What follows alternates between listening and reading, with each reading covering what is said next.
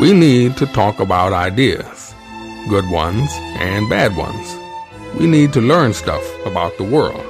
We need an honest, intelligent, thought-provoking, and entertaining review of what the hell happened on this planet in the last 7 days.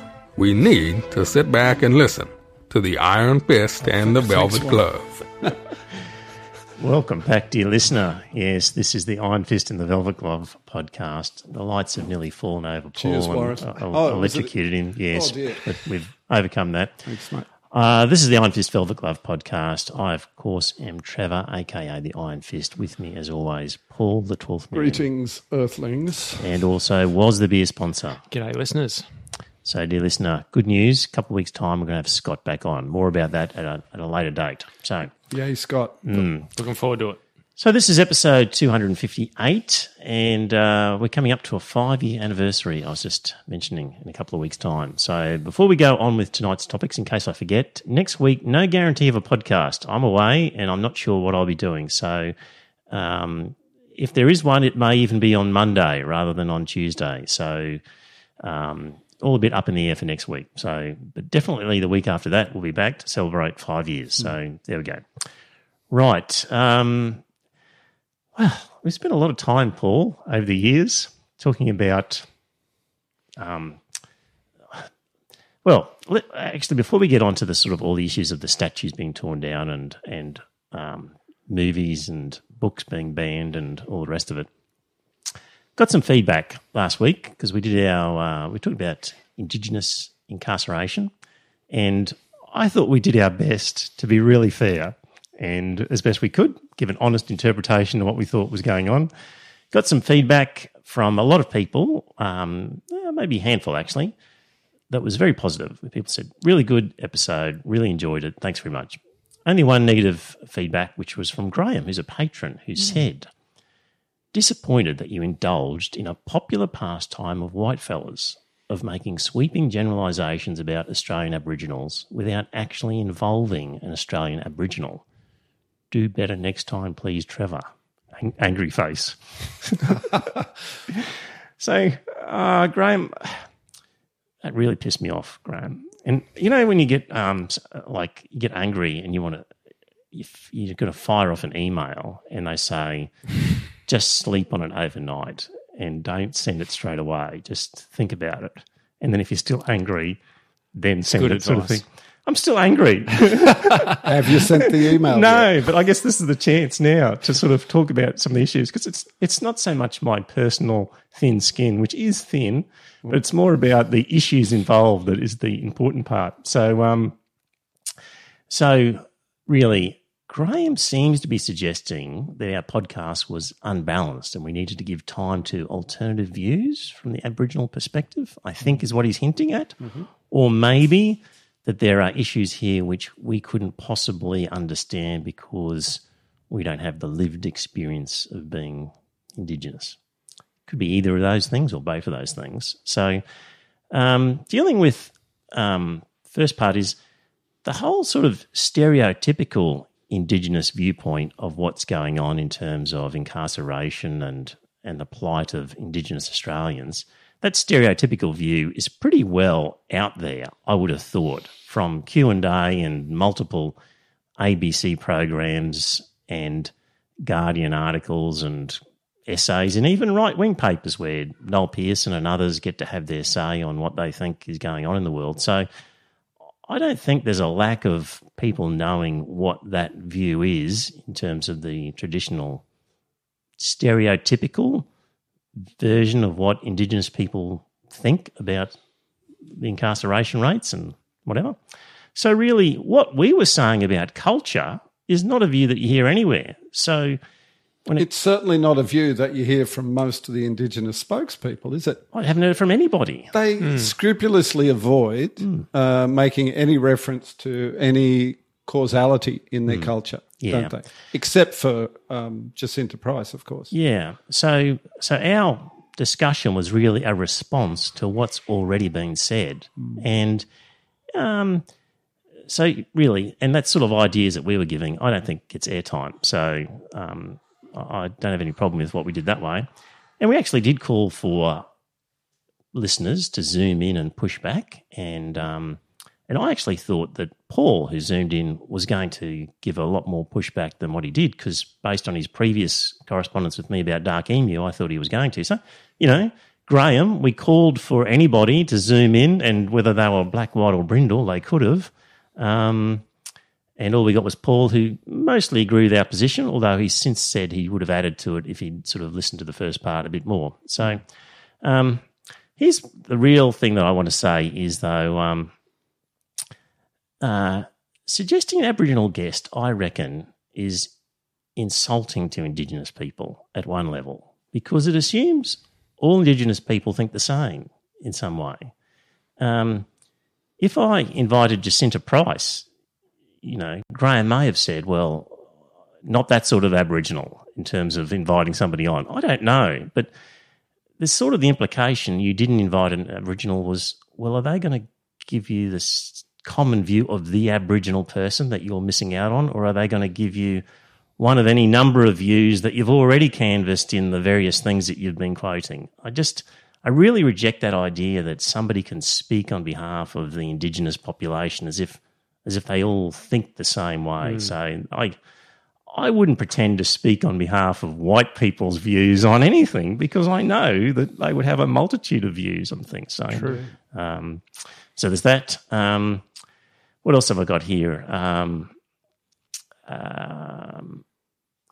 So there's an open invitation. If you do know somebody, Graham, or anybody out there who is Indigenous or non-Indigenous but wants to push back against what we said, then there's an open invitation. Make contact. We'll have you on.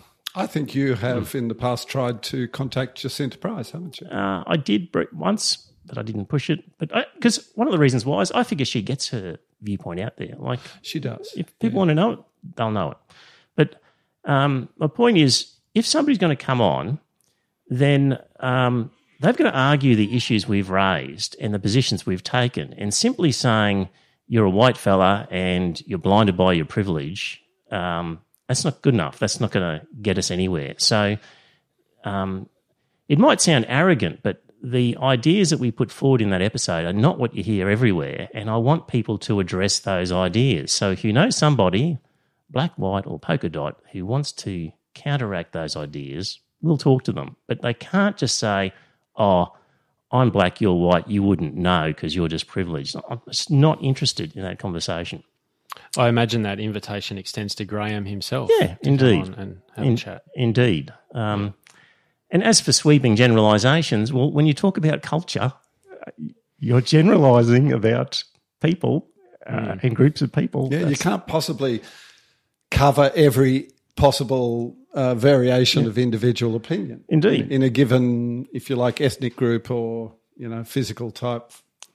Yes. Which is pretty well irrelevant anyway. So, sweeping generalisations is what we're all about here, because, that's what we do, is make sweeping generalisations. And everybody does, yes, because it's the only way you can really talk about anything. That's right. In a general sense. Any study of society course, like the one we're conducting, is going to have sweeping generalisations. Yeah. If you don't like sweeping generalisations, stop watching or listening to this podcast. That's what you're going to get. Of course, there'll be exceptions. Of course, there are individuals who don't fit the mould. Yeah. Of course, it goes without saying that there will be people who are outliers in any event. So. Were you also offended that Graham suggested you were just another average Aussie with average Aussie opinions? Whatever that is. I don't know about that so much, but I do want to say this, though, that having an Indigenous heritage wouldn't necessarily make somebody a valuable commentator on Indigenous social trends. So a few weeks ago, we were going to invite a Chinese lady to discuss China in our China episode. And she admitted later, when she listened to it, that we knew a lot more about Chinese history than what she did to some extent. So just, I'm not American, but I'm convinced I've got a deeper understanding about America's place in the world than a lot of Americans do. Indeed. So an individual Indigenous person would no doubt be able to offer anecdotes of their life experience as things have happened to them, but is not necessarily capable of insightful advice on Indigenous social trends. Like, if they've had a fairly insular life with their own family and haven't done a broad reading of the general trends in their own culture, they could be completely oblivious to lots of things, as many white people are to white social trends. As people are everywhere. Yeah, just being black won't make you an expert. Indeed. So I make that point, and without really banging on, I'm going to skip over a few of the things that I said.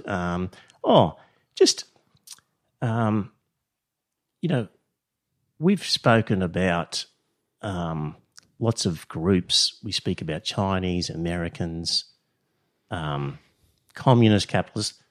We very, very, very rarely invite anybody on, but we bag Christians all the time. And you have had I have had a Christian on, yeah. yes, one. So just because we didn't invite Indigenous people on, but Graham, did you think to yourself on those other occasions when we spoke about other groups, did you think to yourself, why don't they have a Chinese person on? You're talking about China all the time. Why don't you have or is it just because you've got a particular feeling about Indigenous people that they're somehow victims more so than others and are especially deserving of a voice that you didn't feel applied in those other cultural groups? It's just interesting that you chose this one as when we've generalised about all sorts of cultural groups, but we don't have them on. I find that sort of interesting. And the other thing is, just going back to Christians as an example, who would know more about the origins of the Bible? Us or your average Christian? It's a great point, Trevor. Yes. And I'm sure you would agree. And you have taken a great interest in Christianity and read a lot about it. I have the same. I often find when I meet Christians and start talking about it, I know actually more about religion than they do. Yes. And even more about Christianity than they do. Indeed. So we did a whole podcast on the origins of the Bible, and no one complained that there were no Christians.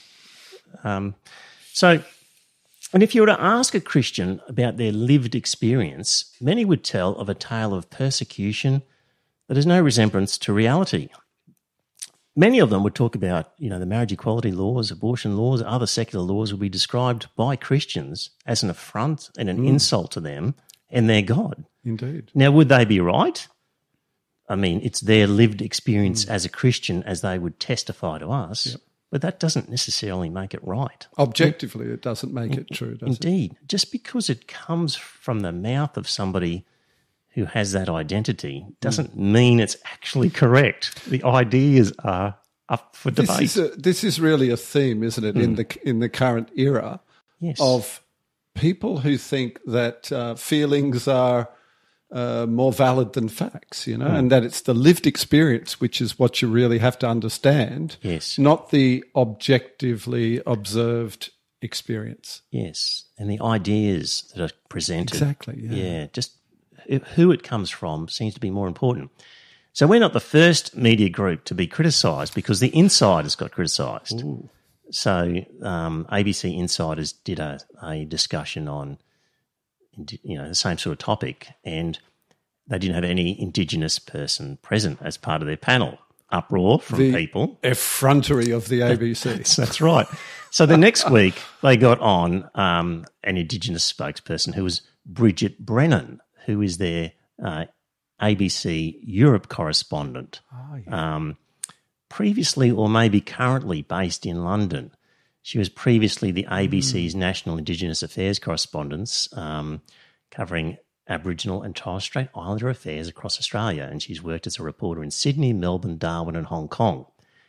Now, she was on this week, wasn't she, on Sunday, on the last edition of The Insiders? Probably, to make up for the fact they didn't have anybody the previous week, so it was sort of like as pretty sure that was her. I'm not 100%. Probably would have been. So here's where we get into some tricky territory. She seemed to me to have been brought up by her mother, and she admitted that she didn't have a lot of contact with her culture and felt some disconnection with it that she only managed to achieve later in life, kind of reading between the lines, once she got the job at the ABC and started as an Indigenous affairs reporter and managed to connect with her culture and travel around the country and whatnot. She's travelled the world as a correspondent. When we're talking about being able to understand Indigenous, I couldn't understand because of my privilege.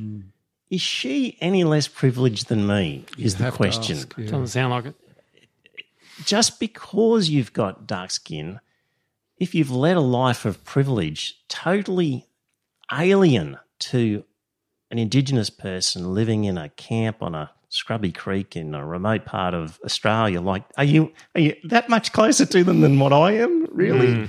That seemed to assuage all of the problems that we're in. Okay, you've got your Indigenous spokesperson now, you've kind of ticked off the box. But really, her lived experience, if that's what's important, was nowhere near close enough to the truly disadvantaged life of an Indigenous person that's going to end up in jail, it seemed to me. And in fact, there would be some white people who would probably have a lot more personal experience with Indigenous people than some Indigenous people. Indeed. And I was following it's about class. Yeah. I was following an online forum discussion recently, and there was some discussion of Indigenous matters, and there was a woman who was contributing to the discussion, and she was a white woman, and people were saying to her, what would you know? And she said, well, I married an Indigenous man and I've got Indigenous kids and, cousins and uncles and aunts, and lived in that community with Indigenous people for probably, 20, 30 years or something. Yes. So she said, actually, I do know what I'm talking about. Yes. And fair enough too. Yeah. So, good point. So anyway, all those points. So it all comes down to identity politics, which is what we've been railing against from way back in the beginning. Like with this podcast, we sort of started off looking at religion and promoting secular ideas, but it very quickly became apparent that we had to get our heads around the ideas of identity politics because they were being used by Christian groups as much as others, and it's something we've been talking about for a long time. So identity politics emphasises the identity of the speaker as opposed to the merit of their ideas. It superficially objects to racism, but it entrenches it by ascribing value to something based on the race of the speaker. And that's necessarily going to lead to a backlash as the white majority adopts the same identity strategy and identifies as white people.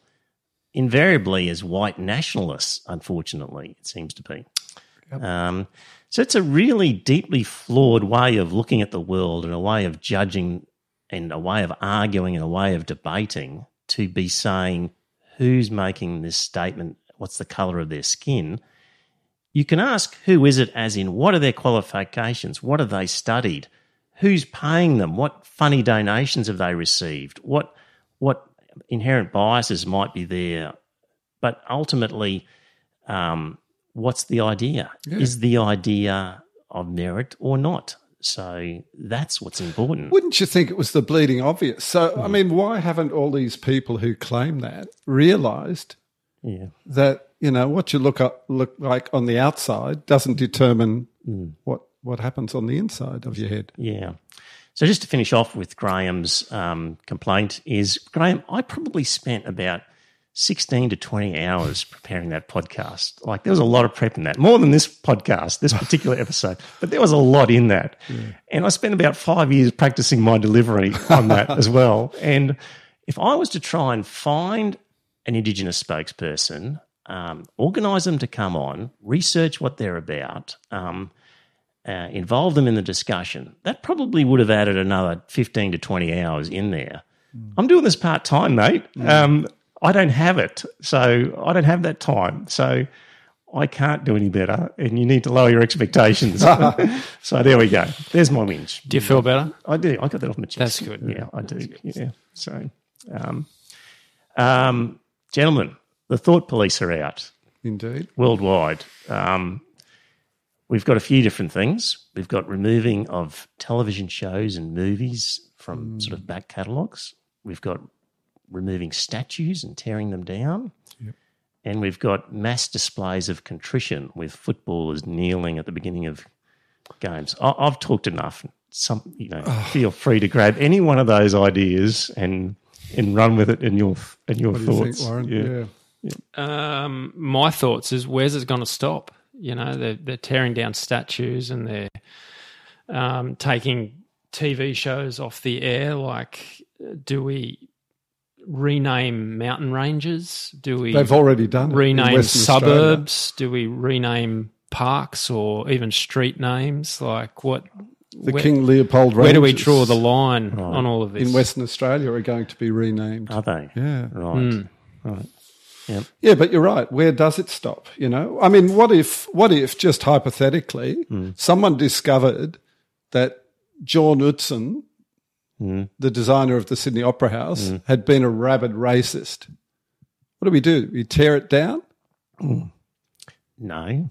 No, it'd be a bit of a world shame, but if it was the, to leave it if there? it was, let me play devil's advocate, Yeah. okay? If it was the Jorn Utzon Opera House, would we just change it to the Sydney Opera House, though, having discovered that he was a bad character? Well, it's already just the Sydney Opera House. I know. But I mean... Yeah.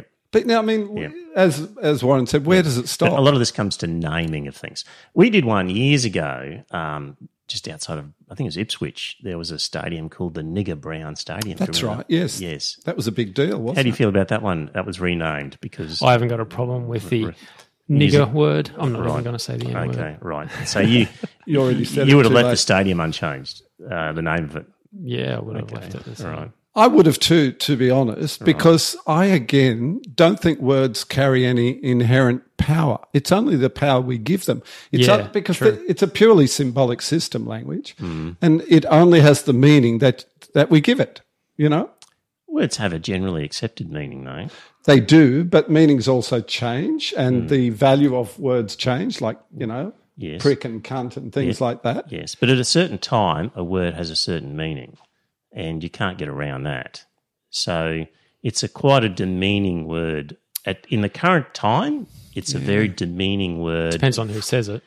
Yes, if a black man says it to another black man, then it's okay. All right. Yeah. Yep. What do you think? And again, that's context and meaning. But So it's not the word, it's who's well, saying it is the word and the word. It's a word in a context. Like words always have a context. But look, it's I also... think it's the intent. If you're using the intent to demean somebody, don't use it that way. But if But you're the just person it was named after having wasn't a black conversation person about anyway, the was it? word nigger. Was it a black person? yeah, I'm pretty sure it was. You sure? Yes. Yeah, I don't know. I'm pretty sure it was. Well, you're probably right, but I'm just not sure. Look, what about... You'd have to look at the details of that. It's probably how he referred to himself as well. Look, he may well have, and at that time when that was done, it was within the boundaries of what was socially acceptable. But we can, what is socially acceptable does change over time. Well, In the future, eating animals might be deemed to be socially unacceptable. So are they going to tear down the statue of every non-vegan person throughout Indeed. And, Might have to. And at a certain time, we look at the forefathers of America and whatever in terms of slavery, and to some extent you cut them some slack because you go, well, everyone was doing it. Like there's a difference between being a slave trader 300 years ago and being a slave trader today. There's a different level of culpability to it. What about books? Because in recent years in the United States, there have been schools that have withdrawn certain very, very famous popular books like Huckleberry Finn, which Kill a used Mockingbird. the word nigger regularly, apparently. Yeah. And, yes, To Kill a Mockingbird. Yeah. So... which was a fantastic novel. Yes. Did you read it? Of course. Every high school student in Queensland read Killing Mockingbird. Well, I didn't grow up in Blazing Saddles. Queensland. Blazing Saddles used to use the word That's right, nigger a lot as well. Okay. Can I play the devil's advocate? Oh, yeah. What if your granddaughter's watching The Cosby Show at some point in the future? Trevor, you're going to rush in and turn it off? Or Well, there's a difference between things that are public and things that are private. Like in the chat room, Wheat Watcher says, I'd be happy if they could ban Mrs. Brown's Boys from TV. A lot of things, it's up to you whether you want to watch it or not.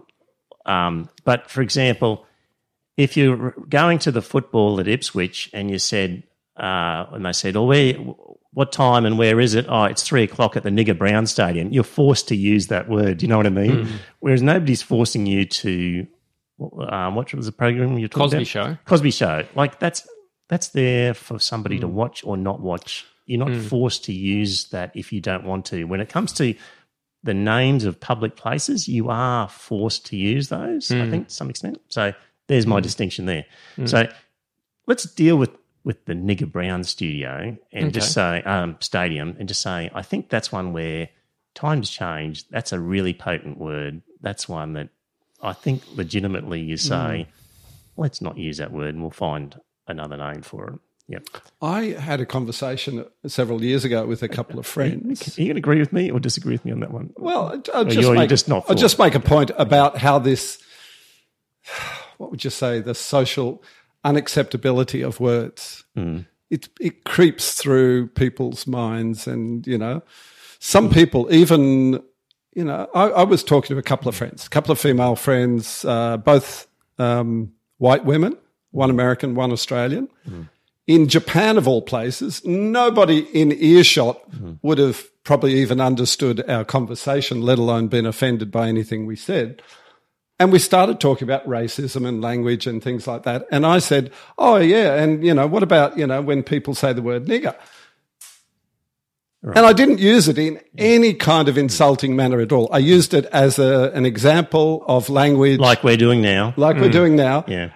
And both of them, their jaws dropped and they looked at me and they were like, you said that word. And I was like, what's wrong? And they were like, oh, Paul, don't you know how bad that word is? That makes you a terrible human being, Paul. Well, I was like, really? Yeah. There was a major executive mature of the US, adults can't even talk about language. There was a major executive of a big US company who was sacked, and he was in a meeting where he was basically saying, don't use the nigger word. Yes. And they said, and he got sacked. Yes. And if he'd have said, don't use it was in a context of saying, don't use that word. Cancel culture. Yeah. In the chat room, Wheat Watcher says Edwin Brown was a fair-skinned and called N Brown potentially due to his... It was a nickname. It was an ironic potentially nickname. Due to his favour of a particular variety of shoe polish, according to Wikipedia. So there was a shoe polish brand... in favour, something like that. See, this was what I was getting at. Shoe polish or something? Yeah. I had a feeling it was an ironic nickname. Right, yes. But even then, ironic or not, it's a very potentially, as you've just demonstrated, a highly charged word that is one that I think we can do without. Okay. But it does get tricky as words change over time and standards change over time. So statues. Well, we should be having a conversation about it, and some statues maybe should be brought down, but not in the way that they're being brought down and defaced at the moment. It shouldn't be a vigilante person or group that decides this statue needs to come down. We live in a democracy and we should go about it in a democratic way. We should have a adult conversation about a particular statue and say, well, is it okay that still, is there, or should we replace it with something else? And then if the consensus is to replace it, well, then we'll replace it. But the way we're going about it at the moment in many parts of the world is certain individuals and groups are just taking it upon themselves to smash them down. You've got something against mob rule? I'm just a fan of democracy. Right, okay. We could have all voted and said, hey, let's look at all the statues in the area and decide what we want to. But also too, I'd like to see people be more pro stuff than anti stuff. Right. If erect a statue to someone who you admire, rather than bring down a statue of someone who you think was an asshole. Yeah, I think that's a much more positive way of going about things. Put up statues of people you love rather than demand that statues of people you don't necessarily love be. Do you think it's an attempt of these mobs to cleanse us of impure thoughts? Do you think that's what it's about? Look, no, I don't think so. No, reminders. If you see a statue of Hitler, for example, it makes you think about Hitler. And Hitler I think it's was frustration. A horrible person, so you shouldn't be thinking about Hitler. I think it's frustration in these individuals and these groups. They feel powerless, but then when they bring down a statue, they feel like they've accomplished something. Paul in the chat room. Paul, did you miss the first 10 minutes again, just based on your comment? Did you, just if you could confirm before you made that comment. I think I can remember with the Soviet Union, with the downfall, and there were all these statues of former Soviet leaders, and I've got the feeling I can remember that they put them all in a park somewhere, like as a park of statues, rather than have them torn down. And but then rather than kind of pretending to celebrate these figures, they gathered them all together and put them in the one location so that they were still historical monuments. And I thought that was a pretty fair way of dealing with it, because that's a potential you don't solution. really that's want a way better solution. Yeah, you don't really want statues of Stalin in major intersections. I think that in Georgia, where Stalin was from, I think they actually still have some statues of Stalin. Right. Because he was a local boy, Right. He did well. Right. Paul says guilty as charged. He missed the first 10 minutes again. So, all right, Paul, come on, Paul. Paul, you've tried to keep up. Yeah. You've done it again. Yeah, because I just went into that, Paul. But anyway. I tell you, it has highlighted some character flaws in these historical figures, though, for me. Like, as someone who's learning a lot about history recently, I had no idea Churchill did some of the things that he did. He's a terrible racist. Yeah. Yes. Yeah, he was someone who I held in a very high esteem. Right. And I only sort of knew him for all the good things that he did with his life. And it has provided a balance for me, and it has brought the truth out. There's probably a better way of going about, highlighting some of the negative aspects of Churchill's life. But are people irredeemably, wrecked if they make a mistake or do something that we now think is bad early in their lives? Because Churchill goes right back to the Boer War, I think, doesn't he, in his involvement with the British government. And he was certainly deeply involved in the First World War and the Gallipoli campaign. Well, Gallipoli, yeah. He had a checkered history. Checkered. Yes. That's one way of putting it. Yes. So, but do we not sort of say, well, he made up for it in the 1940s? Yes. By, helping Britain to survive the I think you Nazi just paid onslaught. an accurate picture of his life, and you highlight both the good and the bad. Yeah. I mean, if you expect your historical figures to be perfect, then there won't be any statues of anybody. Except for us, when they build statues of us, because we're pretty perfect. Good point. I don't think anyone will find a reason to bring I made a mistake. I made a mistake about funding the other thing. So there goes my statue. It's down the toilet. It's thrown in the river. Just be Scott, Warren, and I then. Admirable humility last week, Trevor. Well done. What else have we got? Oh, here's the other one I found was interesting. Books. You want to talk about books? Yes. Well, I mean, we mentioned To Kill a Mockingbird. That was a fantastic book. That was so influential in my life. And I read that, I think, when I was about 13, 14, 15, something like that. I don't remember. It had a profound impact on my thinking about race, specifically about the United States and their history with racism. That really, really influenced my view of how terrible and how unjust the treatment of black Africans was in the United States, Yes. And just because it's using the terminology of the day exactly. and a stereotype black maid, yes. And I'm sure I'm not alone in that respect. I'm sure it has influenced literally tens or hundreds of thousands, maybe millions of people in their attitudes to that particular issue. Have you read Huckleberry Finn? I mean, that was really a kid's book. That used the word nigger quite a lot, apparently. I haven't checked, but I did go to the trouble of buying a copy before it was sort of banned from the printing presses, Yes. So they haven't banned those books, though, have they? They've taken them out of a lot of primary school libraries and a lot of reading lists in school libraries. So they haven't just taken nigger out of it? No, the entire took the whole book out. At different times, yeah. Wow. So, but, Huckleberry Finn wasn't really a racist book. It was a book about, white kids and black kids I don't think I've doing read stuff together, wasn't it? I don't think I've read it. So, yeah. All right, I'll have a look at it and get back to you. All right. Yeah. Just on sort of book burning and censorship, we've mentioned this before, way back in episode 211. 1984 by George Orwell warned of how language could be corrupted and weaponized. And that was really that was one idea. There was a book called Fahrenheit 451 by Ray Bradbury, and it was about book burning. And there was also another one was Brave New World by Aldous Huxley. Yes, another great book. All of them about the future dystopian censorship control sort of issues.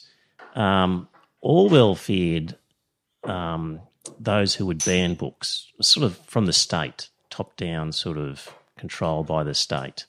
And also it was a rewriting of history as well. It wasn't just banning books. Yes. It was about banning words, banning ideas. Because in the book he says... erasing history and replacing it with something else. Erasing the tools that people use to formulate ideas. Yes.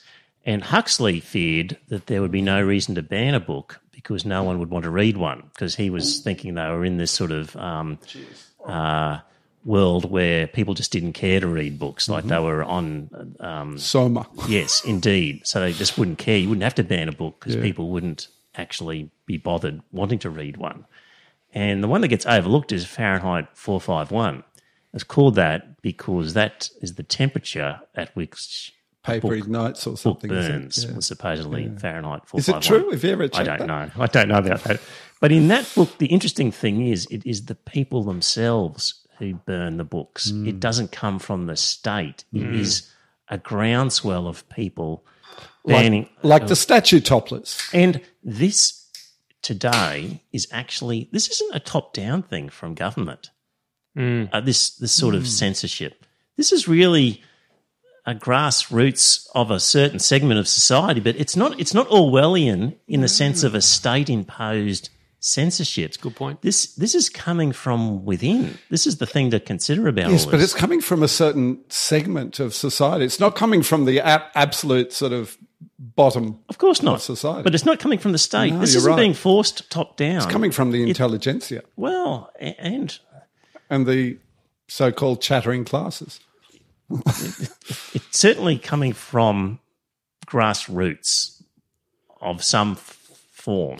I think we can trace its origins, and I've read a little bit about this. I'm sure you have too. But what I've gleaned is that it comes from postmodernism, starting in roughly the 1960s, maybe, but certainly picking up momentum in the 1980s and 90s among certain postmodern type academics, fourth wave feminists.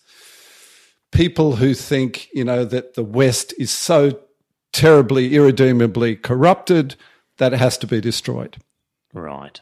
And that's the origin of it. Yes, but isn't postmodernism also that idea that there is no right answer, it all depends on your perspective? Yes, and that's part of your own personal truth? That's part of it, but it also includes this idea that the West is so irredeemably bad. Right. It has to be torn down right. and replaced with something else. Right. Yeah. And this is what they're doing. They're tearing down the artifacts of our civilization, or some of them anyway.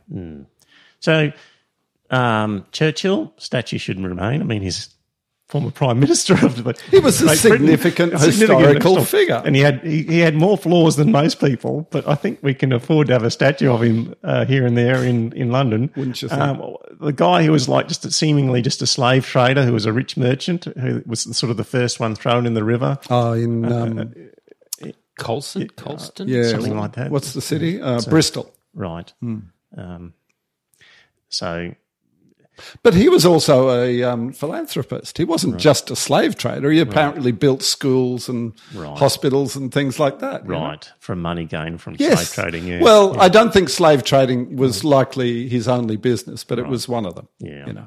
I don't know. I think with these things, I like the sort of Soviet Union answer to these things is when somebody falls out of favour, then maybe put their statue in some sort of gallery of rogues in a special park somewhere. So, did you have any reaction when you saw the statue of Saddam Hussein being torn down during the war? I mean, it was a iconic image, wasn't it, of these Iraqis and Americans helping them, pulling down this huge statue of Saddam Hussein. I was in America at the time. I didn't have a reaction myself, but I observed a massive reaction in the people that I was surrounded by. Well, really? Fully understandable by the locals. I mean, you've been yeah, he was an absolute piece of work, wasn't he? That so if they're really bad, it's okay to tear down the statue. Well, I don't know. I mean, what do you think? It depends on your thought, doesn't it? Like if they're an evil dictator, then all's fair. Is that? It's always a question of degree and context in these things. Yeah, he probably just have an adult conversation about it. He probably didn't have any redeemable features at all, Saddam Hussein. Like at least with Churchill, you could say, well, he was instrumental in winning the war.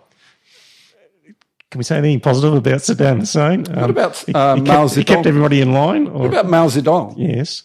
His portrait is still up there. Right. In Tiananmen Square. Yes. Yep. They haven't torn it down, and he did some terribly brutal stuff. But, of course, he hasn't been, what's the word? Destatued. Yeah, that's can't think of the word I want now. Yeah. Paul in the chat room says, reference needed for 12th man's definition of postmodernism. Paul, we do this stuff on the fly, mate. Like we can't provide references along the way, but happy to take advice from you, and we'll talk about postmodernism at another time. In the show notes. Yeah, we can talk about it another time. One I wanted to get to was mass displays of contrition. The footballers kneeling prior to a football match. Cringeworthy. I just think it's cringeworthy. You've forced a bunch of footballers to make a political statement. Yeah, and that's what they're there for. And yes, they're there to play football. To play football, to demonstrate their amazing athletic skills and prowess. And what if they disagreed, but they didn't want to actually make a big song and dance about it? Peer pressure. What were they to do? They didn't really have a choice, did they? It would be impossible to make a silent objection to that process. If you just stood there and said, look, I'm not saying I agree or disagree, I refuse to be a political pawn in this whole procedure, and I'm just going to stand here. You couldn't have. Like, it just, that was sort of the red guard, the sort of re-education process, the what was the shaming sort of word we used? We used last week, struggle session. Almost. Struggle session, yeah. I just think if you're a young man and you'd really disagreed, you had no chance of doing it of a silent. You're just forced into that. Of your own volition. Yeah. You couldn't. You're going to be you're dragged representing into your club, aren't you? You're going to be in that sort of situation. So your actions aren't really your own. Your club has decided. You're an employee of that club. Yeah, but when you signed up to be a footballer, nobody ever said, "Oh, by the way, we've got these political ideas that we expect you to participate in." They say we expect you to just keep yourself clean, don't get into trouble, and keep your head down, and don't cause us embarrassment. Play football. This is the insidious nature of this current, set of ideas that's sweeping through the community. Yeah. Isn't it? So, like in Israel Folau, I was going to bring up Israel Folau. So he puts his head up and says, "I want to talk about these issues, and I'm going to be proactively saying this stuff." Yeah. And then the football club says, "Well, hang on, what?"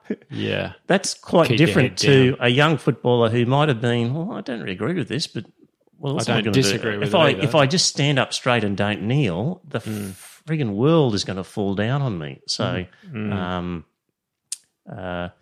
so by not doing something, it's actually doing something. Yeah, and you couldn't just be quiet and silent about it. So there we go. They would probably be accused of white privilege or something like that.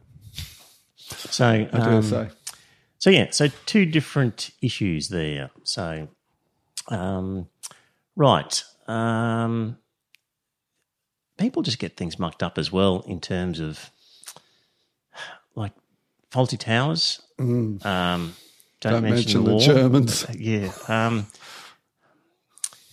the whole idea of that show was to portray this arsehole, Basil Fawlty, who had all the foibles and nasty elements of a stuck-up British guy who thought he was way better than he was. Yeah. It's poking fun at him, absolutely, rather than at the Germans. Of course so it was. In that situation, Netflix has banned it, a particular... Like it hasn't been banned outright. It was just that one episode. They didn't ban the whole series. It wasn't a very long series. And it went back on. It was the sort of ban was lifted or whatever. But and Gone with the Wind was temporarily withdrawn from streaming services but reinstated by Netflix, I think it was. And they said that they're going to reinstate it but put a warning at the beginning of it, warning that, it might depict... But isn't that their right to choose what they air? Of course it is. It's a private company. Yeah. Of course it is, but should a private company like that be subject to the sort of whims of, the mob, I think, for example, if we talk about the BBC and its back catalogue, then it's a different story, yeah. Well, the BBC also withdrew several other programs, didn't they? The League of Gentlemen, I think, was one. Right. Have you ever seen that? It was a rather bizarre, eccentric comedy.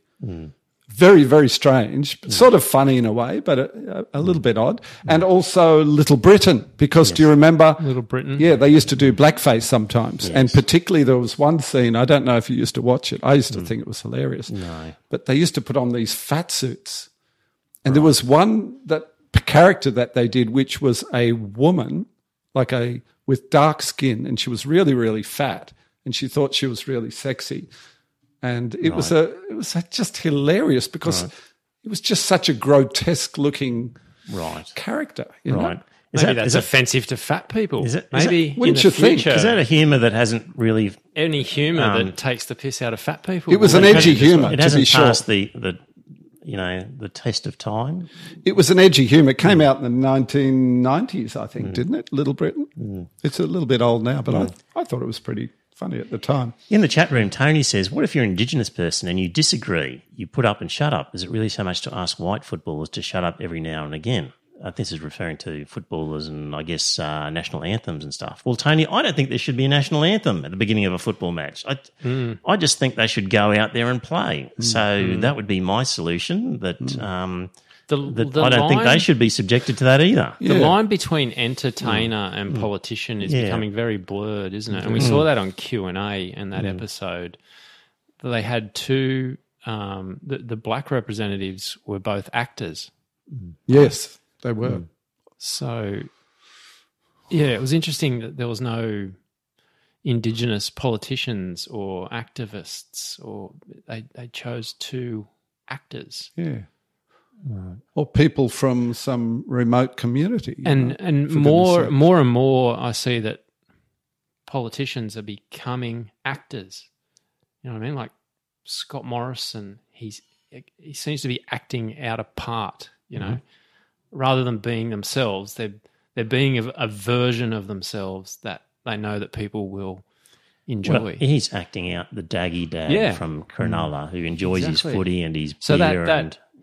That distinction between actor and politician, it's becoming blurry. I think it's long been a little bit like that for a lot of politicians, though, hasn't it?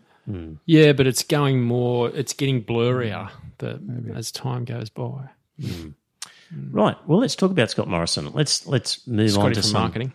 Let's move on to some domestic politics, because we haven't talked about anything domestic for quite a while. So I've got a little subheading here called Morrison cock-ups and shit-fuckery. So language warning, listeners. So remember the $60 billion mistake where basically Treasury said to Frydenberg, whoops, just done a recalculation here, and some of these guys, when they were filling in the form, thought they were filling in $1,500 and were actually filling in 1,500 employees. So we thought we were going to spend a lot more money than we ended up having to spend. So good news, we've got $60 billion. That's a lot of money. That's really a lot of money. That is a huge error. It's a fleet of subs, isn't it? Just about. It is, indeed. Nearly. Indeed. And everybody wanted to go to town on this hopeless Morrison government on that score. But I actually have some sympathy for them because ultimately, you're just a big softie. That's Trevor. right, yeah. He's winning you over. This whole ministerial responsibility argument, of course, Frydenberg has to rely on the Treasury boffins to tally up these things and to make these estimates. And really, there's a sort of notion that, you're responsible for your department and all of its ills and whatnot are your problem as well. But really, he couldn't, there's somebody in such a hurry as well, wasn't it? Somebody in a deep, dark dungeon adding up the figures who stuffed it up or didn't spot this error. And so that's really one where I, as much as I hate the Morrison government and Josh Frydenberg, say this whole idea of ministerial responsibility for everything done in your department, which might be 3 or 4 levels down that you've got no involvement for at all, it's just a load of nonsense. So I give him a free pass on that mistake. Usually there's checks and balances, and he would be responsible for putting those checks and balances in place to make sure that an error like that doesn't happen. But I imagine with the haste which this was pushed through, that some of those checks and balances were just pushed to one side. And yes. So if it had been done over the period of 6 or 12 months, like a normal policy spend like that would have been done, it would have been picked up. But it happened in a matter of weeks, didn't it? Yeah. But, of course, it makes it really difficult for them to say now, we can't afford to extend these programs because we don't have the money. But hang on a minute, you were willing to spend that money before, so you do actually have it. So that puts them in a tough spot. The home builder grant is the current one that really gets me. It's terrible. This is one where the government is going to give homeowners $25,000 towards the cost of either building a home or a big home renovation. In order to get it, you've got to spend between $150,000 and $750,000 either building or renovating a home. And there's a bit of an income test, owner-occupiers with incomes below $125,000 for singles and below $200,000 for couples. Don't get it? They do get it. So you could be a couple earning $99,000 each and going to do a renovation worth $125,000, and the government's going to give you $25,000.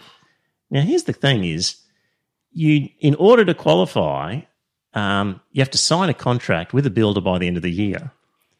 Now, by the end of this year? Yes. Yeah. So there's only 6 months left. There's going to be a whole bunch of people who were planning to do this anyway, who are well underway, who have made the decision, going to spend the money, which will flow through the economy, and now they're just being handed $25,000 just as a free gift. It's ridiculous, isn't it? And then the idea is this will incentivize people to get more builders and work done. But you've got to be pretty advanced with your decision-making in order to get a contract signed before the end of the year. Indeed. And you've spent all the money on all the projects that people were already committed to, all that free money that you've given away before you get a benefit for the dribble of extra ones that might come in afterwards who actually go, I wouldn't have done it otherwise, but because of this incentive, okay, I'll do it. And I'll do it, and I wouldn't have done it next year. Like, how many would that be? Yeah, not a significant proportion. It's just a classic case of middle-class welfare for homeowners. Homeowners are already we talk about privilege. Yep. That's a privileged class. Yep. More money for them. So at least they don't have to be white. Yeah. Indeed. There's going to be some good man caves getting about. Yeah. Well, what it's going to mean is that people who've already committed something are rubbing their hands together and going, great. Yeah. Hey, good news, Dale. It's just we're going to get a check for $25,000. Free money to people who are already getting by not too badly. Yes. And all the people who are struggling, no chance of accessing it. Where's all the talk? You don't hear anything copped about it. a lot of criticism. Has it? Yeah. I haven't read much about it in terms of criticism. You have? Yeah. Oh, okay. Yeah. All right. deserves it, I think. Right. This is one of the problems. There's so much going on in the world that some of these sorts of things can slip through. Yeah. But why cut it off at the end of this year? I don't know. I mean, if he wants to, stimulate the building business by putting money into it, why cut it off at the end of this year? That's just too narrow a time frame, isn't it? Right. Paul in the chat room says, Trev, what's the time delay on your comments set? Paul, I don't know, but let's do a little test. Let's start a timer, somebody, and then you comment. Hang on, I can start you're going to start a timer, and Hang on. just don't say anything yet, Paul, in the chat room. Paul. And the time, there's a stopwatch is about to start. It's about to start. And comment. Comment now, please. Okay, there we go. So we'll see what the delay is when your thing appears. All right. Wheat Watcher reckons it's about 20 seconds. It's pretty quick. So there we go. Paul, I can see you now. It's probably 14 seconds. 14 seconds. There you go. It's not easy, Paul, to get to all the comments as they're coming through. I'm doing my best. It's not easy. What else have we got with Scott Morrison? This National COVID-19 Coordination Commission. So what did he do? He said, I'm going to get a group of CEOs together who will work out plans for how we can reinvigorate the economy. I'm going to pay him some money, fees. Some money? Yes, good fees. Get them all together. Truckloads of money. Various government departments and entities are going to report to them, and they haven't come out with anything official yet, but the first leaked draft report, it seems that their first suggestion is this is a group stacked with mining executives, and their first suggestion is that the government should spend lots of money on infrastructure for mining. What? What a surprise. We're copying it. We're copying this. Did not see that coming. No. Where is the uproar of this? This is ridiculous that this could possibly happen, but it is, and nobody cares. You could walk down the street and say, have you heard about this commission with this Nev Power character? And what's his connection with COVID-19 anyway? Nothing. And his connection with businesses, he's been in charge of a mining group. But, a bit like what we were saying earlier, his identity is as a mining executive. That doesn't make you an expert on all things of the economy and how to kickstart Australia after a pandemic. Is Hillsong's Brian Houston on that committee? I don't know. But you wouldn't be surprised. I wouldn't be surprised. But, and supposedly they've declared their conflicts of interest in a private register, which we never get to see. And they're supposedly,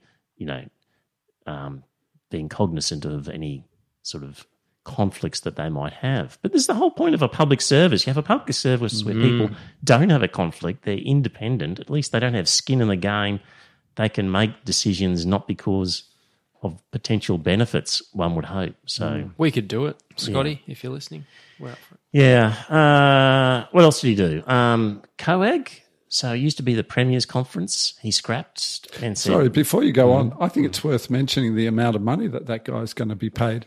And apparently it was listed as to cover his expenses. Travel expenses. $250,000. Motels and... $267,345. Right. That guy travels pretty luxuriously. Right. Yeah. Yep. Yeah. Also, he's going to scrap the Council of Australian Governments. So previously that was the premiers getting together once a year and for a meeting, and then he's going to continue with this National Cabinet meeting. And he says, with a specific focus of creating jobs. It's going to be all about jobs. If I was the Premier, I would say, fuck off. I want my old COAG back. Because we can talk more than just jobs. Yes. The world is not just about jobs. A whole range of issues they need to discuss. Yeah. So I don't care about your National Cabinet. It's just going to talk about jobs. The National Jobs Cabinet. Yes. Just rename it. Yeah. Gets away with murder again. Why aren't the premiers challenging him on that? Does he get to decide? They're not brave enough to tell a story to the public and say, I'm more concerned with other things, not just jobs. There are other topics on my agenda. I don't think I don't know. Maybe they can't break through as well as I don't know. But I looked at it and I just thought, you could be kidding. That's Reason what I'd to do. be suspicious for sure. Yeah. There's one good thing though that I did see. Did you see him having his press conference? And there's a video of it. This is great. Yeah, it's awesome. Scott Morrison's having a press conference. Get off my lawn. And the media scrum is kind of edged its way off the footpath and onto this guy's lawn. And Scott Morrison starts talking at his press conference, blah, blah, blah. And this guy calls out from his patio, "Hey, you lot, you're on my lawn. Can you move on? I've just seeded my lawn." That's right, yes. And Morrison... No, trampling it. Morrison go, "Oh, sorry, mate. Hey, come on, everyone. Let's get off the guy's lawn." To me, that was the most Australian thing you will ever see. Like, it just would I could imagine you doing that, Trevor, if Scott Morrison rocked up. Well, he will get a lot of brownie points for that because it makes him look like an authentic Aussie dad, you know. Oh, it might have been a setup. Yeah. The lawn. It would be a clever setup. That's too clever. But as a marketing exercise, that was just funny. I mean, can you imagine another country in the world where your average Joe yells out to the Prime Minister, "You get off my lawn. I just seeded it." And the Prime Minister goes, "Oh, genuinely, sorry, mate. Come on, everyone, just come forward a bit. Like, that's the guy's lawn after all." Well, the lawn is sacred in Australia. Yes. After all. Yeah. It's a sacred site. You haven't seen mine, obviously. You come at night time. Not recently. It's not in a good condition. So I thought that was funny. Paul Waper says that was in Murrumbatum near Canberra. Thank you, Paul. Right. Conspiracy theories. Oh, I love conspiracy theories. What's your favourite? My favourite is 4% of US adults believe the world is controlled by reptilian overlords. 4%, is it? 4%. That's quite a lot of Americans. That is a lot. That's 12.5 million Americans. Gosh. Not just overlords, reptilian overlords. It's very specific. They're big lizards. Yeah. Did you ever see that world. science fiction TV series? It must have come out in the 1990s, I think. And it was about that. It was about the reptilian overlords. And every now and then they would sort of peel their faces off. Right. And they were like big lizards. Well, that's where they get this idea from. Exactly. Yes. I wonder what would it take to start a conspiracy theory. Could we start one? Could we plant a seed? I don't try. Yeah, I was talking to my daughter about this before, about conspiracy theories, and I really hate them because it's a view of the world where you think that there's, because she was talking about are there people who have discovered a cure for cancer who have not released it because they're making money from big pharma. Cancer. Yeah. Yep. And I was like, what you're really suggesting is that there's a group of people who have the knowledge who are consciously deciding not to do it. Like so many people, conspiracy theories necessarily involve a number of people who are all agreeing together to do a really nasty thing. It's a really grim view of human nature that you could get 20, 30, 50, 100 people who would all agree to such a horrible sort of concept. I just think if you can believe in a conspiracy theory, you've got a really grim, dark view of the world. That's the part I don't like about conspiracy theorists. Are not just nutty; they actually are really they're kind of paranoid and a nasty view of human nature. That I often wonder if it's got something to do with modern drug use, right?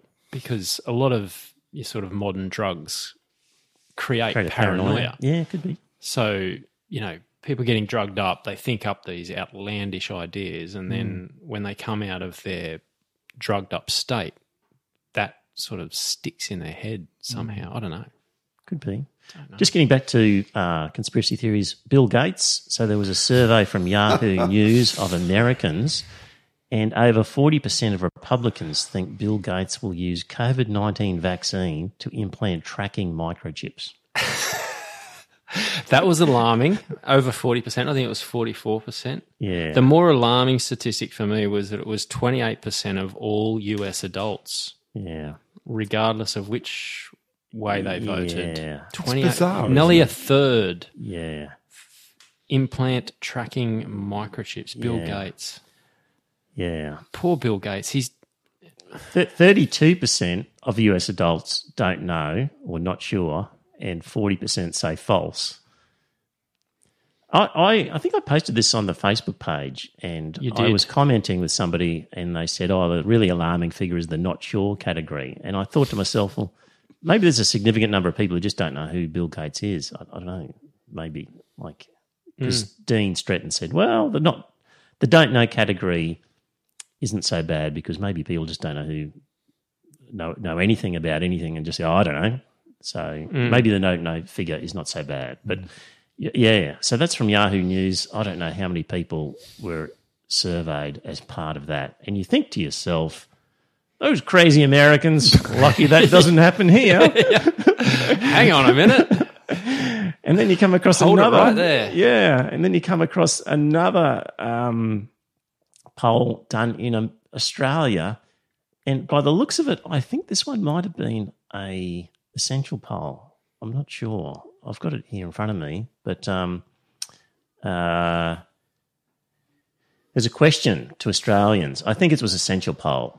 Here are some things people have been saying about COVID-19. They are all things that some people say are true and others say aren't true. To what extent do you believe that each of the following to be true or false? And one of the statements is, Bill Gates played a role in the creation and spread of COVID-19.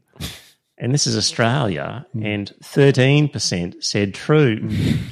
Come on, Australia. You're better than that. 71% said false. 15% don't know. And in the trues, it was 4% was definitely true and 9% were probably true, which made up the 13%. So also that the COVID-19 virus is not dangerous and is being used to force people to get vaccines. Again, 13% thought that was true. Actually, I might put this up on the on the screen for the. So we can safely say at least 13% of Australians got a screw loose upstairs, haven't they? Well, they know more than we know. And also, and they vote. Yeah. Yes. Their vote counts as much as yours, Paul. Yeah. And the other one in it was the 5G wireless network is being used to spread the COVID-19 virus. Oh, that was only 12%. It's pretty close. Probably the same group. Yeah. You would think it's the same group of people. So that's pretty alarming that 13% say definitely true or probably true that Bill Gates played a role in the creation and spread of COVID-19. Is it just an extension of superstitious thinking?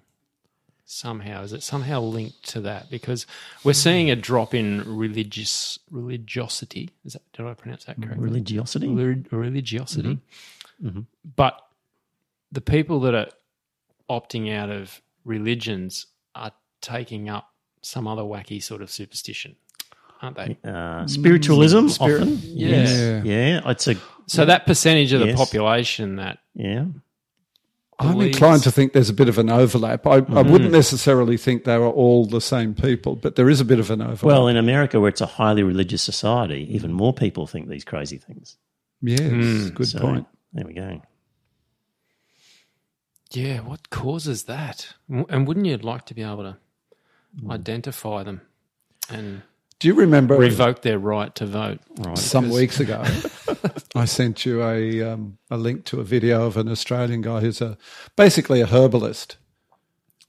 Do you remember that one? I don't know. He's based in Sydney. I won't mention his name to avoid litigation, but he's based in Sydney and has a business selling basically magic potions made by immersing Australian bush plants in water and sunlight. Right. And then he bottles it and he sells it to mugs who pay him, I don't know how much money, for these bottles of magic water. Right. And he made a video about the 5G conspiracy. Okay. And he was claiming that it was dead set real. Right. And so the people who buy the magic water... Yes. He seems to think would also be interested in the 5G conspiracy theory. So there you go. There is a bit of overlap there, I would say. It's entertaining in a way, though, isn't it? No, it's depressing. It would be if it was a TV show, but it's for real, Warren. I saw one recently. There's a group of people who have started taking their pants off, laying on their backs, and presenting their anuses towards the sun. Say what? It gives them some sort of special power. Oh, right. Letting the direct sunlight hit their anuses. Right. Yeah, there's YouTube clips of it. Letting the sun shine where it's not supposed to shine. Right. It's very energizing, apparently. Right. No. Have you tried it? Of course I have. You were up at Noosa today, weren't you? You had a perfect opportunity. Yeah. People, a lot More of people testing in required. Noosa. That's all I'm going to say. I reckon there's a More lot of people in testing Noosa required. do that sort of stuff. Probably.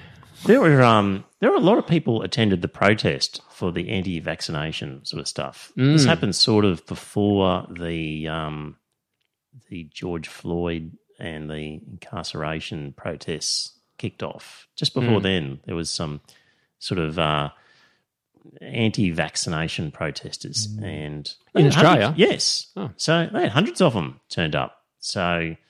Like it was way more than we could get for an anti-religious, against the religious discrimination bill. Yeah. And you looked and you thought, oh my God, we How struggled many to do get. we have there? About 200 or 300? Yeah, and they seem to have way more than that for their crazy 5G nutbag theory. So it's depressing, I think.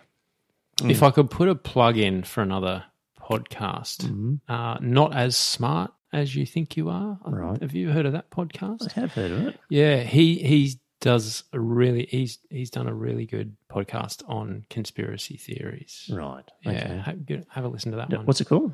Not As Smart As You Think You Are. Right. In the chat room, I'm looking for new podcasts because I don't find many, other than this fine podcast, there's not many good ones out there. So if you've got a recommendation, really. yeah, if you've got a recommendation for a podcast, I'd like to hear it. Look, we're kind of getting up to time here. I think I saw something where Jeff Bezos was potentially getting close to becoming a trillionaire. I didn't look at the figures, but Trillionaire. Yeah, yes. He's a bit of a try-hard, isn't he, that Jeff Bezos? You see, Amazon is opening in a warehouse is opening in Brisbane. Brisbane, yeah. Out at Lytton. Just the number of mum and dad businesses that are falling over due to this pandemic and the rise of Amazon, it's worrying. Trevor. Yeah. Anastasia Palaszczuk said it's going to create 200 jobs. Did she? She did. It's A going whole to create 200. jobs. Did she really? It's good for Brisbane and Queensland. 200. It's going to create jobs. And did she say how many jobs it was going to kill off? Destroy? That's details. Don't think about that. Well, and there's a quality of job. There's a shit job and there's a good job. And working as a picker in an Amazon factory, that's a shit job. Yeah. So anyway, it looks like he's getting close to that. Let's hope he does good things with that money.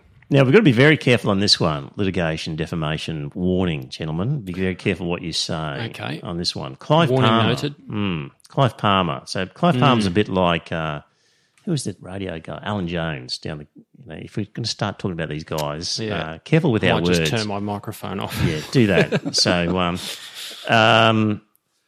there was a thing I saw in the paper where the leader of the opposition in Queensland has been under pressure from the backroom boys in the sort of party headquarters who are trying to oust her out, is the allegation. And there was an article in the paper which said that an uncomfortable number of higher up people in the Liberal Party Campbell administration Newman is one of them. Is that right? No, he's one of the high up who's accused of sort of plotting. Yeah. He's denied sort of plotting. But what I'm getting at is the number who have got some sort of financial connection to Clive Palmer.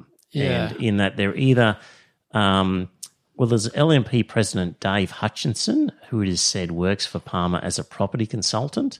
The LNP founder and past president Bruce McIver, who is a director of Palmer's Palmer Leisure Australia company. And there's LNP State Executive Member Malcolm Cole, who works for SAS Group, which provides communication services for Palmer, and Federal Nationals President Larry Anthony, owner of SAS Group, which provides communication services for Palmer. So there's an uncomfortable number of people who have some sort of financial relationship, it seems, with Clive Palmer. One is an uncomfortable number of people. So Wasn't Clive Palmer formerly a member of the LNP? I think so. He had a falling out with Campbell Newman, didn't he? Yeah. So when Campbell Newman got elected, he walked into Campbell's office and said, "Great, congratulations! Now I want you to do this and do that." Approved my mine in the Galilee Basin. Or it might have been a railway line or something like that. I think it was his, Adani mine. The allegation is that he walked into Campbell Newman's office and sought certain things to be done with an expectation that it would be done because he knew them and that they would want to do this, and that there was sort of pushback from Campbell Newman to say, not so fast. And he wasn't so happy about that, and then created his Palmer United Party as a result of that sort of falling out. Yeah, as a result Allegedly. of all that. Yes. All of those caveats there.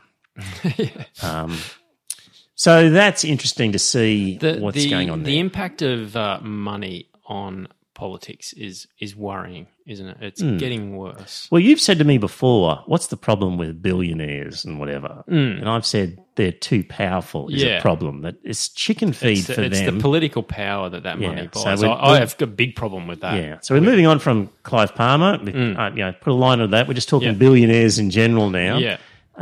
They've got too much power to buy. Well, the ability to get power. Yes. Yeah, I don't know what the solution is, but you've spoken at length on this podcast about the effect of religion in politics. I think the impact of money just as big. Yeah, absolutely, or worse even. Yes, and it's sort of getting worse, but they're tied together because money. Thinking of the American example. Basically, money hitched itself to the evangelical movement because it needed boots on the ground and people in pre-selection and that sort of thing. And basically, money and corporate interests wanted tax rates down, and they wanted red tape out of the way, and they wanted a free-for-all in terms of access to the market. And they basically said to the evangelicals, we'll give you your moral things that you want in terms of we'll push back against abortion laws, we'll put these conservative judges in place, we'll give you all that stuff that we don't care about. All that sort of stuff, yep. So you can have all those sort of moral issues provided you back us up on the money issues and we'll back you up on the moral issues if you – So that was that's how that panned out, and that's how it will pan out here as well, because that's how we follow their lead. They both start with M, and they're both 5-letter words. Right. Money and moral. Oh, right. Thank you. Yeah. To go hand in hand. So what's the solution? The solution is a situation that's so horrendous and everybody in such a bad way that they finally wake up and say, we can't do this anymore, we need to drastically change the system. But while it's not too bad and we're all not too bad, then there's no change. Like, people won't be motivated enough to change. This is the problem, that the religious groups are so motivated. They can get 500 Mormons to attend at a branch somewhere. They can say, be there at this time and keep an eye on your phone because a text message will come which will tell you how to vote. Do it. And they'll do it. A small number of highly motivated people can take control, and people are not motivated enough because we're okay sort of really. We need to gather the atheist mob. Secular impossible. Atheist mob. Impossible. Yes. Yeah. I think a cap on advertising. Political advertising. Well, it should be no donations. No donations. $50 maximum. Only donations from individuals, and $50 maximum. Yep. Because why are you making a donation if not to get a favour back of some sort, some influence, time, favour? And that donation, they use that to buy advertising space. Yeah. I would go further. I think most people have got access to the internet. If you want to advertise what your political party is all about, put it on your website. Yeah.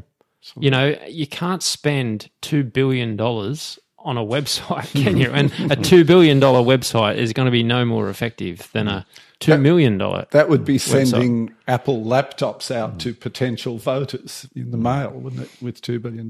But so that they could look at your website. But I would go further. I would ban political donations completely and legislate. Well, it's not really necessary, is it? It's not. Because advertising on the internet is so cheap. And legislate for the state to actually provide a set amount to each candidate, just each registered candidate. What could be fairer? It sounds like a pretty simple solution. What did you think? Yeah. Maybe it's too simple. Yeah. The other one, just getting back to billionaires, I reckon we should just say to billionaires, once you hit $1 billion, congratulations, you've won. You've reached the finish line. $1 billion, yeah. And at this point onwards, there's no point. We're just going to take everything. So congratulations. You can just sit back and relax now because the game's over. The race is finished. And really, you don't need anything beyond this. You're just becoming way too dangerous. We should just say $1 billion, that's it. And see you later. You would only create a wealth tax. Yeah, well, you only create incentives for dishonesty, Trevor, when you do that. Because people would just hide it. Of course they would, but wouldn't it be fun to track it down?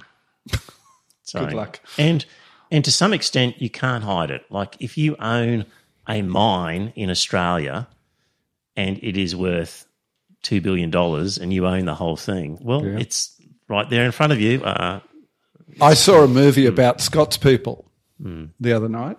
The Accountant. Have you ever seen that movie, The Accountant? I did see that. Yeah, that's nothing to do with Scott. Yeah. And this guy had this trailer full of gold bullion and cash and all sorts of expensive original paintings and stuff. He was some sort of crazy hitman or something. Yeah, he was an amazing hitman. He was an amazing fighter. But anyway. Back to Bezos, he just went through a divorce. Just keep that in mind. Yes. Lost a significant amount of his wealth. Yeah. So, and he's still going to become a trillionaire. Yeah. Yep. Wow. Yeah. I think you made the point, didn't you, that he just works 120 billion times harder than anybody else? No, I don't. I didn't make that point. Who made that point? I saw saw that somewhere in the show notes. Someone tweeted it. Anyway, we're getting to the end of it now, I think. Unless anybody had something really pressing they wanted to say, I'm going to call time on this one. No. So, did we offend anyone tonight? I don't know. I think we might have offended Paul if he gets back to the first 10 minutes. He got in late again and said things. So, just choose not to be offended, Paul. Yeah. It's that easy. All right. Next week, keep an eye out on Facebook. If you're not already, hit the like button or the follow button or whatever on Facebook so that you see any messages. I might be doing this on a Monday night. I might be just recording audio. I might not do anything. I don't know. So, but we'll definitely be back the week after that. So why don't you do a light entertainment show instead? A bit of song, a bit of dance. Right. Display some of your paintings. Blackface? Maybe. Yeah, in blackface. Yeah, maybe. Yeah. All right. Thank you out there, dear listeners.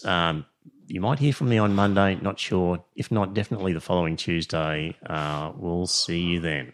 Okay. Bye for now. Well, dear listener, did you enjoy that episode of the podcast? If you did, I've got a favour to ask. First up, tell some friends. Let them know about the podcast.